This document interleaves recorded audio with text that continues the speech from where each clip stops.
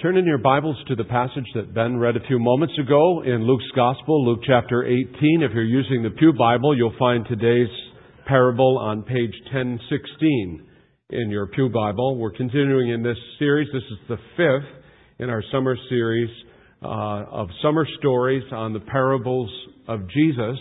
And today we are looking at what is commonly referred to as the parable of the persistent widow and the unjust judge. And you'll find it in Luke chapter 18, verses 1 through 8.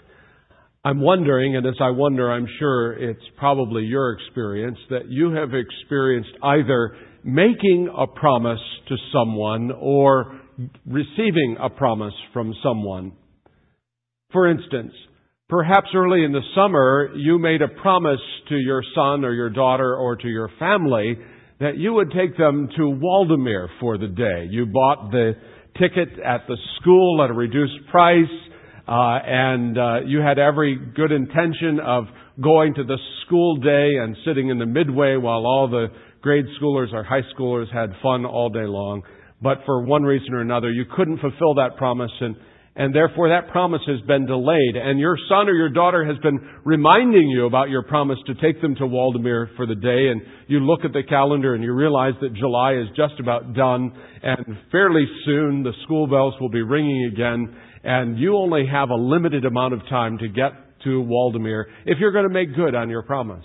Or perhaps because of the lean economic times in which we live, you've made a promise to your spouse to curtail some of your spending, to pull back, to ratchet back a little bit on your spending, just to be observant of these difficult economic times. But you open up the Sunday paper and out fly all of these sale leaflets that announce 50 to 70% off at Macy's or JCPenney's or Bon-Ton or Sears or Lowe's or Walmart or Target or AC Moore or Michael's or Dick's or Best Buy or PetSmart or Giant Eagle and you just can't resist the temptation. And so you go out bargain hunting. Oh, I like a bargain just like anybody else. We had our staff get together last night. We had a staff picnic together. My administrative assistant, Ruth Snyder, said, "Look at my shoes." And I said, "No, they're nice shoes." She said, "What a bargain. I went up to Kohl's and they were such and such a price and I had a coupon and my goodness, I bought these shoes for $2.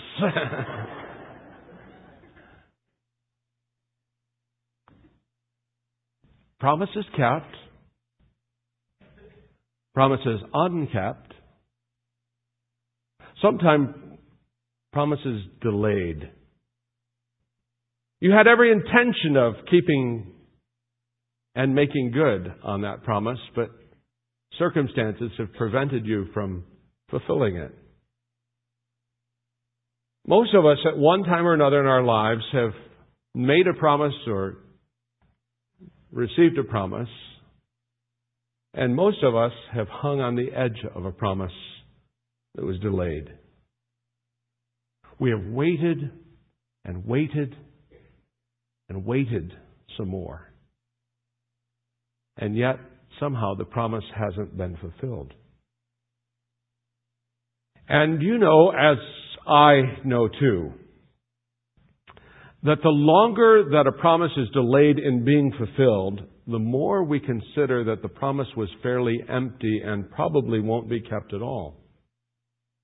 Because as soon as a promise is made, whether it be at the wedding altar or a promise made between siblings or spouses or parents and children, as soon as a promise is made, there is created within us an expectation that the promise will be fulfilled. And I suspect that emotionally, deep in the deepest recesses of our souls, there's no difference in feeling between a promise that's long delayed and a promise that's been betrayed. It's painful. It's difficult. It sometimes is almost impossible to wait for that which has been promised to us but is not yet fulfilled.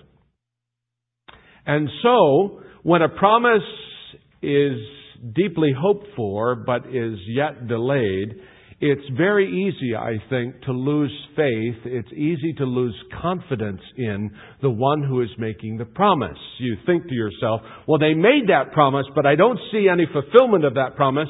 And so it's easy, I think, to lose trust in that person's word and in their integrity. And it's easy then to become discouraged, and it can also begin to negatively impact the relationship so that trust is eroded and the relationship becomes estranged if it survives at all. Promises made but long delayed are a big, hurtful thing. But what? What if the one who has made the promise is God? What then? What do you do with some of God's promises that you believe in your heart are true, but with your eyes you don't see the fulfillment of those promises? What if the one who made the promise that's been long delayed, is God? What if someone begins to lose faith in God and your faith falters and becomes weak? What happens when God's confidence, or your confidence in God, to put it another way, begins to be called into question? And you begin to lose trust in the Word of God and say, you know what, I read these promises, but boy, with my eyes I don't see the fulfillment of them. Is God really trustworthy? Is He worthy of my faith and trust? Sometimes when we look at the promises of God and we feel like the promise is delayed, we become discouraged because it seems to us, from our human way of perceiving things, that God has broken His promise. Sometimes it reaches such a point in our pilgrim journey that not only is our faith faltering, but our intimacy with God is interrupted, and we come with hearts that are dry, and when we pray, we no longer pray with faith and hope, and it affects our relationship with God. Well, that's the very situation that Jesus' parable today addresses. Now, Luke, I want you to understand that Luke is writing here about the life, the ministry, the death, the resurrection, and the ascension of Jesus Christ. It is the good news of Jesus Christ from Luke's perspective. And Bible scholars tell us that this gospel was probably written somewhere between 58 AD and 70 AD, around the time of the fall of Rome. There's some debate as to whether it is closer to the earlier date of 58 AD or closer to the later, probably the latest date of 70 AD. Whichever, 58 AD or 70 AD, my point is this, that Luke was writing this gospel to his audience who was removed from the death, resurrection, and ascension of Jesus Christ by about 25 years or more. A quarter of a century. And Luke is telling them this story that Jesus told in His earthly ministry about the persistent widow and the unjust judge.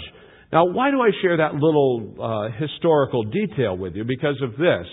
Because it was the common understanding of Christ's followers in the first century that when Jesus departed His disciples and ascended into heaven, that He would quickly return, that He would come back for His elect ones very quickly. The theological word is the word imminent, IMMINENT.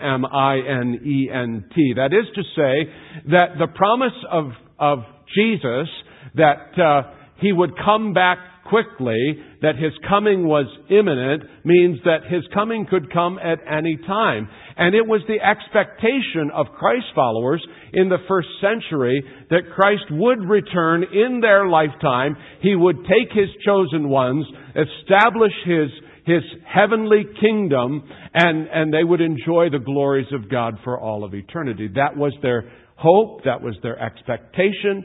They believed that promise of God and the Messiah who would deliver them from the rule of Rome would be fulfilled in their lifetime. But it didn't happen in the first 25 years. It didn't happen in the first 100.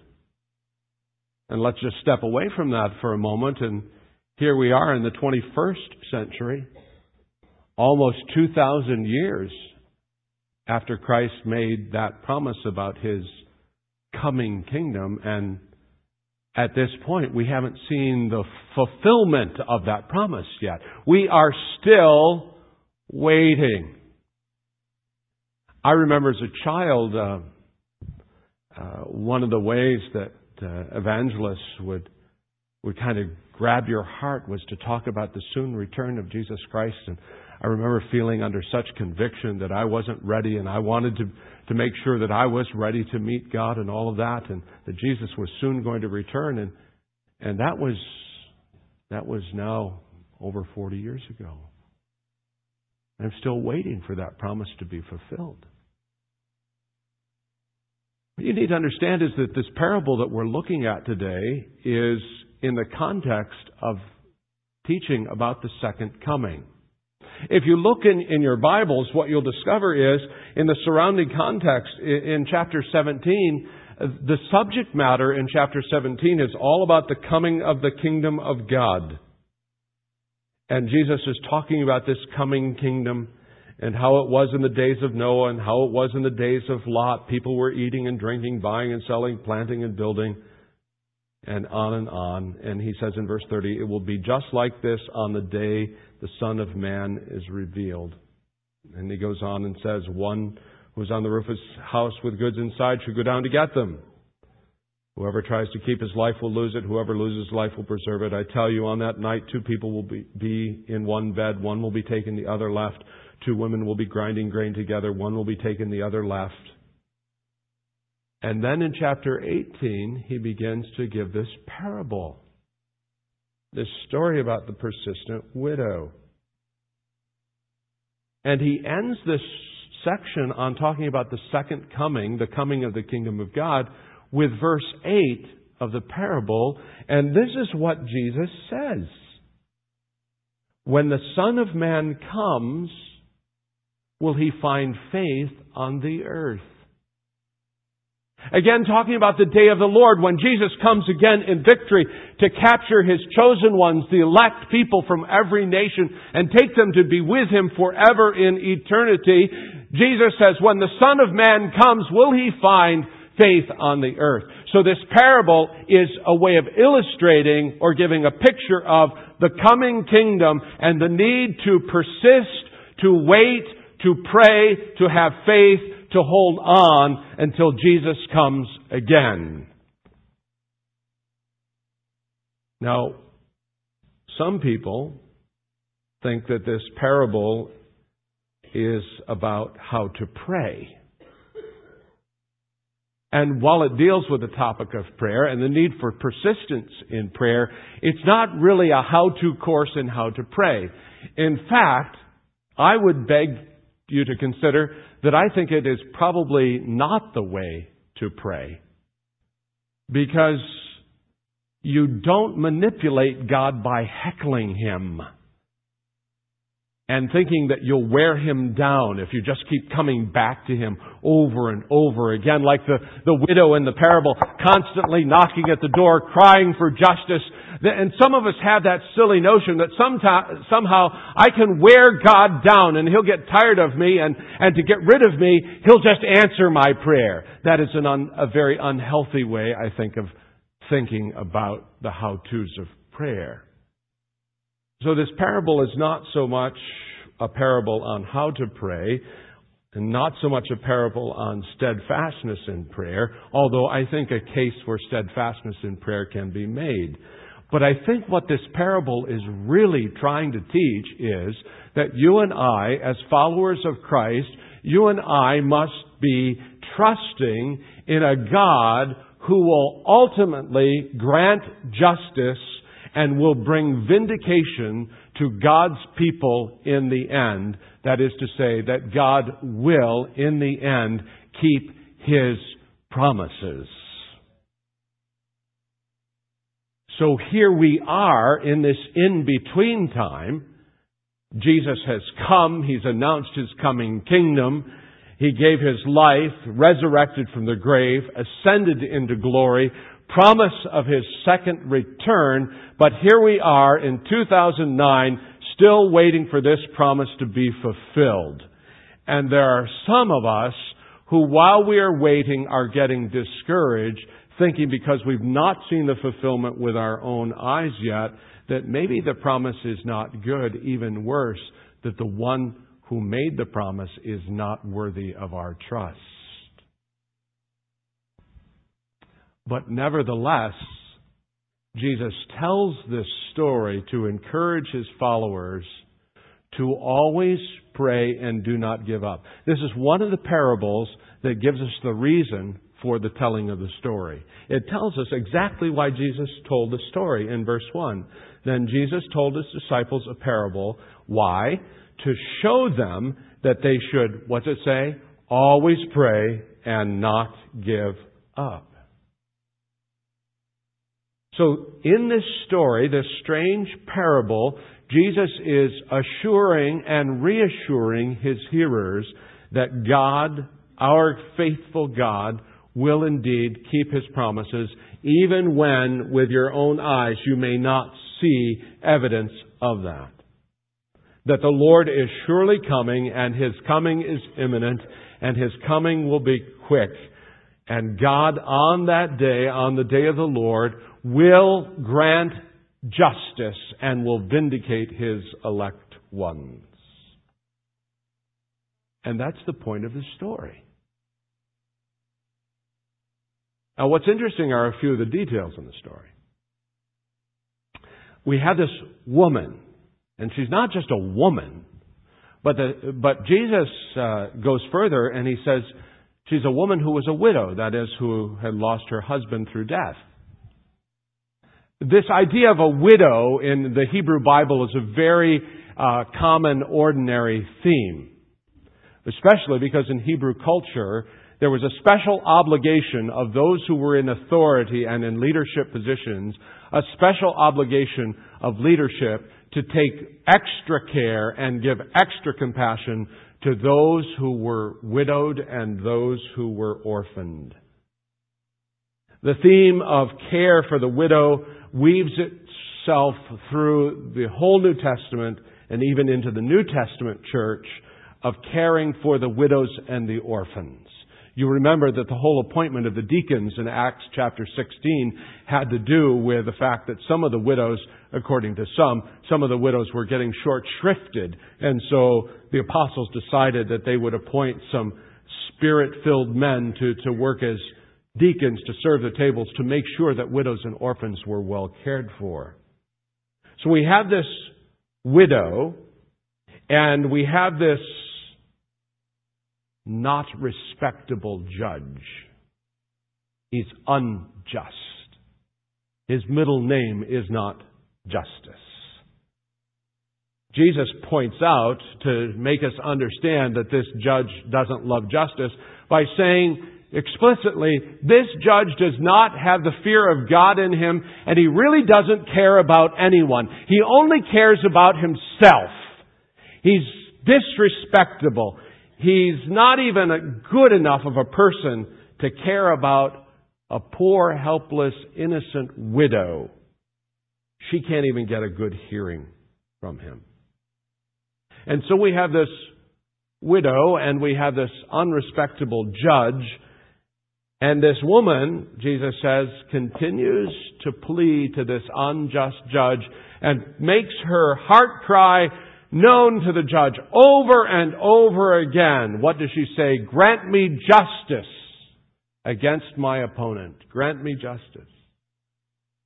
And for a while, this hard-hearted judge refuses to listen to the woman's plea. But finally he repents, having no fear of God in him, having no respect for anyone. But he says, nevertheless, even though I don't fear God and I don't have any respect for anyone, I'm going to do what this woman asks. Why is he going to do what this woman asks? He's going to do it because he wants to get rid of her. She keeps bothering him. And he's being worn down by her. Constantly, continually nagging at me. Grant me justice. Grant me justice. What's interesting is if you go back to the original language here, in this woman's plea to the judge, the word is actually translated to wear one out or to give one a black eye. In other words, what this woman is seeking to do is to give the judge a black eye if he doesn't give her what she wants. I'm going to give him a black eye. And while the judge doesn't care about anyone else, I can bet you that he cares about what everybody thinks about him. And so in order to avoid a black eye in the public, he gives in. And he grants the woman her request for justice. So what are we to make of those details? There's a temptation, I think, to, as I said earlier, to look at God as a crusty old judge who just needs to be worn out and given a black eye. And if we just keep pounding him and manipulating him and coming back to him, that we'll eventually wear him out and he will give in and relent and give us what we want. But I think if that is your interpretation of this parable, you're on shaky footing.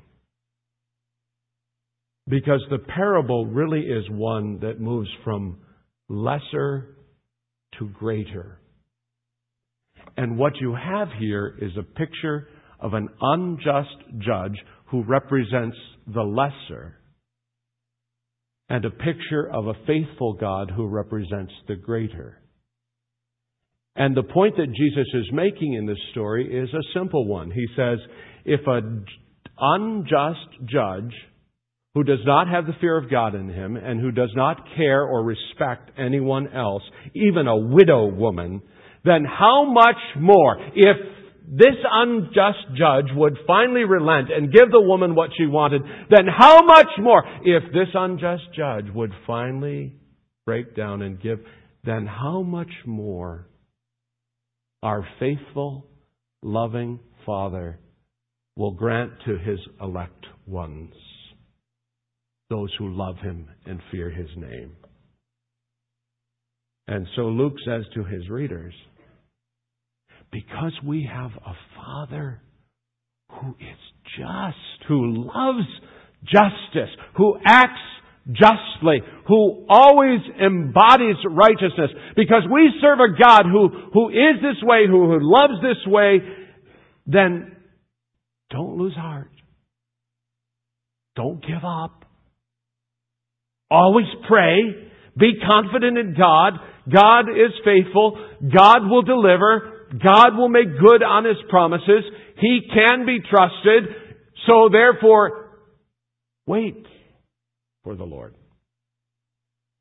And as you wait, wait trusting, not despairing. And if anywhere the parable addresses itself to prayer, I think it's probably here is where it does. The parable teaches us that prayer is work. Anybody who tells you that prayer is easy is selling you a line. Prayer is hard work because a lot of times you pray with the expectation of God fulfilling immediately, but what you discover is that God does not always respond according to your and my timetable. Amen. Sometimes there's a delay. Sometimes God's choice of how He answers our prayer is a no, or sometimes it's a wait. But to listen to some in the world today, they would contend that prayer is easy. To listen to some, they would say that prayer is the way that we get our spiritual goodies. And maybe I've missed something, and maybe I don't have this prayer thing right. But I got to tell you that prayer has always cost me more than it's given. And to my knowledge, prayer has never yielded me a car or a wad of dollar bills or a parking place at the mall. And call me crazy, but prayer has usually generated more questions and mysteries for me than it has provided answers. I've never quite grasped the silly notion of prayer being a vending machine, a divine vending machine in which you put your faith, just enough faith, pull the lever and get what you want or what you think you need. Prayer for me, in my experience and my journey, has been more about wrestling, like Jacob in the Old Testament, who wrestled with God through the night until break of day. And sometimes you come out of prayer with a broken hip and you walk with a limp for the rest of your journey. Prayer sometimes has been a difficult thing for me because I read the promises of God, yet when I look at circumstances in my life, I see no progress. I see no answer. I don't see the fulfillment of God's promises. And that's why the people in my life who've taught me most about prayer aren't the ones who have all the answers, the so slick, quick, easy answers.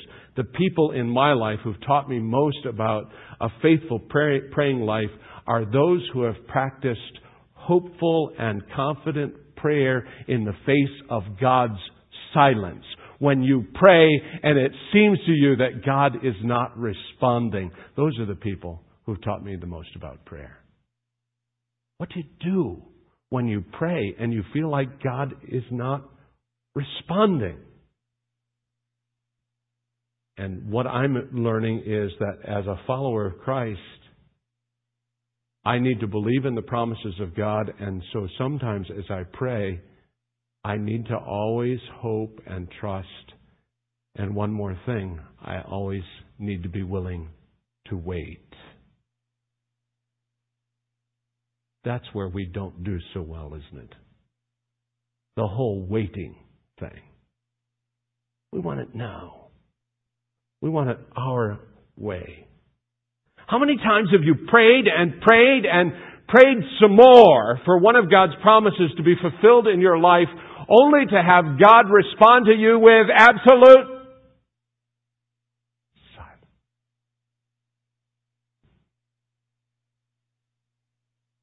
A long silence. An interminable silence. And this experience of delay represents for us what Henry Blackaby calls a crisis of belief. What are we going to do? What are we going to do in the face of that silence? What are we going to do about a God who is delaying His promises? Are we going to despair? Are we going to give up? Is our faith going to falter? Are we going to abandon our hope and our confidence in this mighty God? No!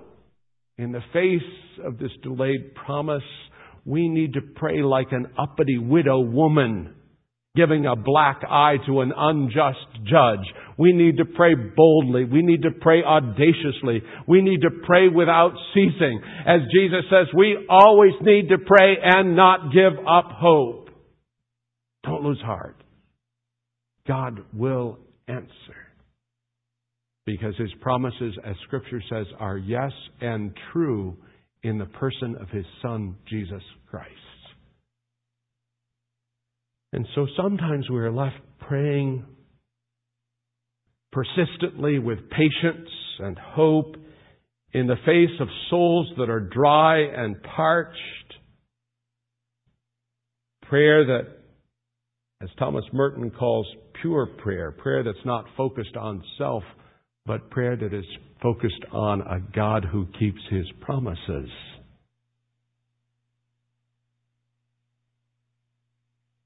And Jesus concludes this parable with a question that cuts like a knife. And He says, when the Son of Man comes, will He find any faith on the earth? Or will all of my followers, will they have drifted away because they've got frustrated with delayed promises? Will all of my followers give up hope because the fulfillment of these promises has been long delayed? Not only a century, not only a millennium, but now 2+ millennium. Will there be any faith left on the earth when the Son of Man returns? I can't tell you how many times recently my wife Kathy and I have asked each other and quoted that verse, and kind of twisting it a little different way, because of the way we see so many people falling away from the walk of faith. Will there be any faithful left? Will there just be this small remnant of those who are holding on in hope, trusting in the promises of God? Brothers and sisters, we are to pray like a bold, audacious, uppity widow who demands justice from a crooked judge. Not to wear him down, but we're to pray persistently, because we don't serve an unjust judge, but we serve a judge who not only is one who loves justice, but He's one who cares all about us. As we sang a little bit ago, we have a Father who knows our name. And so there's this dogged, persistent widow. And I love it because it reminds us that there are no shortcuts with God. There are no easy backdoor answers, no quick detours to the fulfillment of God's promises in our lives. But as we wait, as we pray in the face of depression, as we pray in the face of Alzheimer's, as we pray in the face of AIDS, while we pray and we have hope, we also must wait. And as we wait, we hope. And we pray in the face of war, and we pray in the face of terrorism, and we pray in the face of senseless destruction and suffering. And as we pray, we wait, and as we wait, we hope.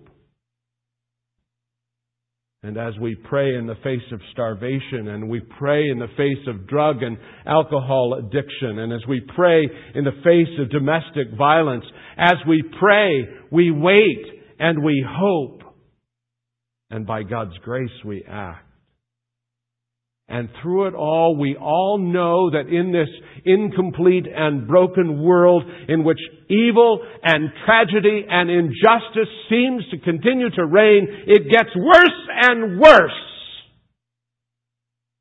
That you and I, as followers of Christ, can believe in the promises of God that one day our just judge will vindicate His people and will make good on His promises, and He will return again and take His elect from every nation, and we will be with the Lord, as Paul says to the Thessalonians, and we will be with the Lord forever. Even so, Lord Jesus, come quickly. But until God makes good on His promises, I'm not going to give in to despair. Yes, there are places at times in my life, in my soul, that are parched and dry. There are times when I don't have the answers. In fact, the older I get in this Christian journey, I seem to have more questions than I have answers. And frankly, I'm getting more comfortable with the mysteries of God and the things that I don't have all figured out. But there's coming a day when God will make all things plain, and I'll no longer see through a glass darkly, but I shall see Him face to face, and I will know that all things have worked together for my good and His glory. And even though there were times when I felt like God was late and delayed in fulfilling His promises, I will see on that farther shore that God was just in time. Praise be to His name. And so, at the level of my will, I choose not to give up, not to despair, not allow my relationship to God to suffer, but to keep on keeping on, always praying and not giving up. And one day, as they carry me to my grave, and Kathy and I have been talking lately about where in the world are we going to be buried? Here, there, where? One day when they carry me to my grave, there may be some naysayers who will say, wasn't he a crazy chap to believe in all that God stuff? What a fool he was. Maybe so. But the widow never turned away. She never gave up. She never lost heart. And with God's help, neither will I. And I hope with God's help that you don't either. And that you'll keep on keeping on until the day of the Lord, when the fulfillment of God's promises will be plain and true. But until that time, the word of Jesus to us saints is this: that we ought always to pray and not give up. I don't know where in your life today and how you take this challenge today, where you're struggling. Maybe your confidence in God is waning. Maybe your relationship with God is estranged because you feel like God's not been keeping His promises to you. There's an area where your faith is flagging. There's a spot in your life where you are weak and parched and dry. And you need some reassurances today. I just want to say Jesus' words to you. And I'm going to leave it at that. I'm going to close with Jesus' words. Always pray. And don't give up. Because He's faithful. And His promises are true. Amen? Let's pray.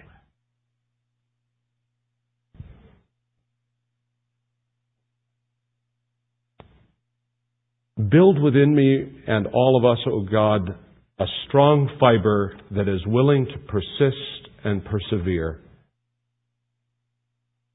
So when we've prayed and we've waited and we've hoped and yet we've not seen with our eyes the answers and the promises fulfilled, that we might continue, Lord, in the face of circumstances that would speak much to the different, that we would continue to pray and wait and hope, and know that there is yet coming a day, the day of the Lord, when you will vindicate your elect ones, and you will gather us from all nations and tribes, and the promises of God concerning this fulfillment of this coming kingdom, that they will be fulfilled and true. Help us to persist. And for the one this morning, Lord, who's struggling, the one whose faith is weak, the one who's just hanging on by their fingernails and about to give up, I pray that you would pour out an extra measure of your Holy Spirit on that one, those ones today, and cause them to wait in trust and know that the promise of God is true and yes, that those who wait on the Lord shall renew their strength. They shall mount up with wings like eagles. They shall run and not be weary. They shall walk and not be faint. So, Lord, keep us walking. Help us to stay waiting and hopeful as we wait for the consummate fulfillment and the consummation of your coming kingdom. We pray this in the name of Jesus, who is faithful and true.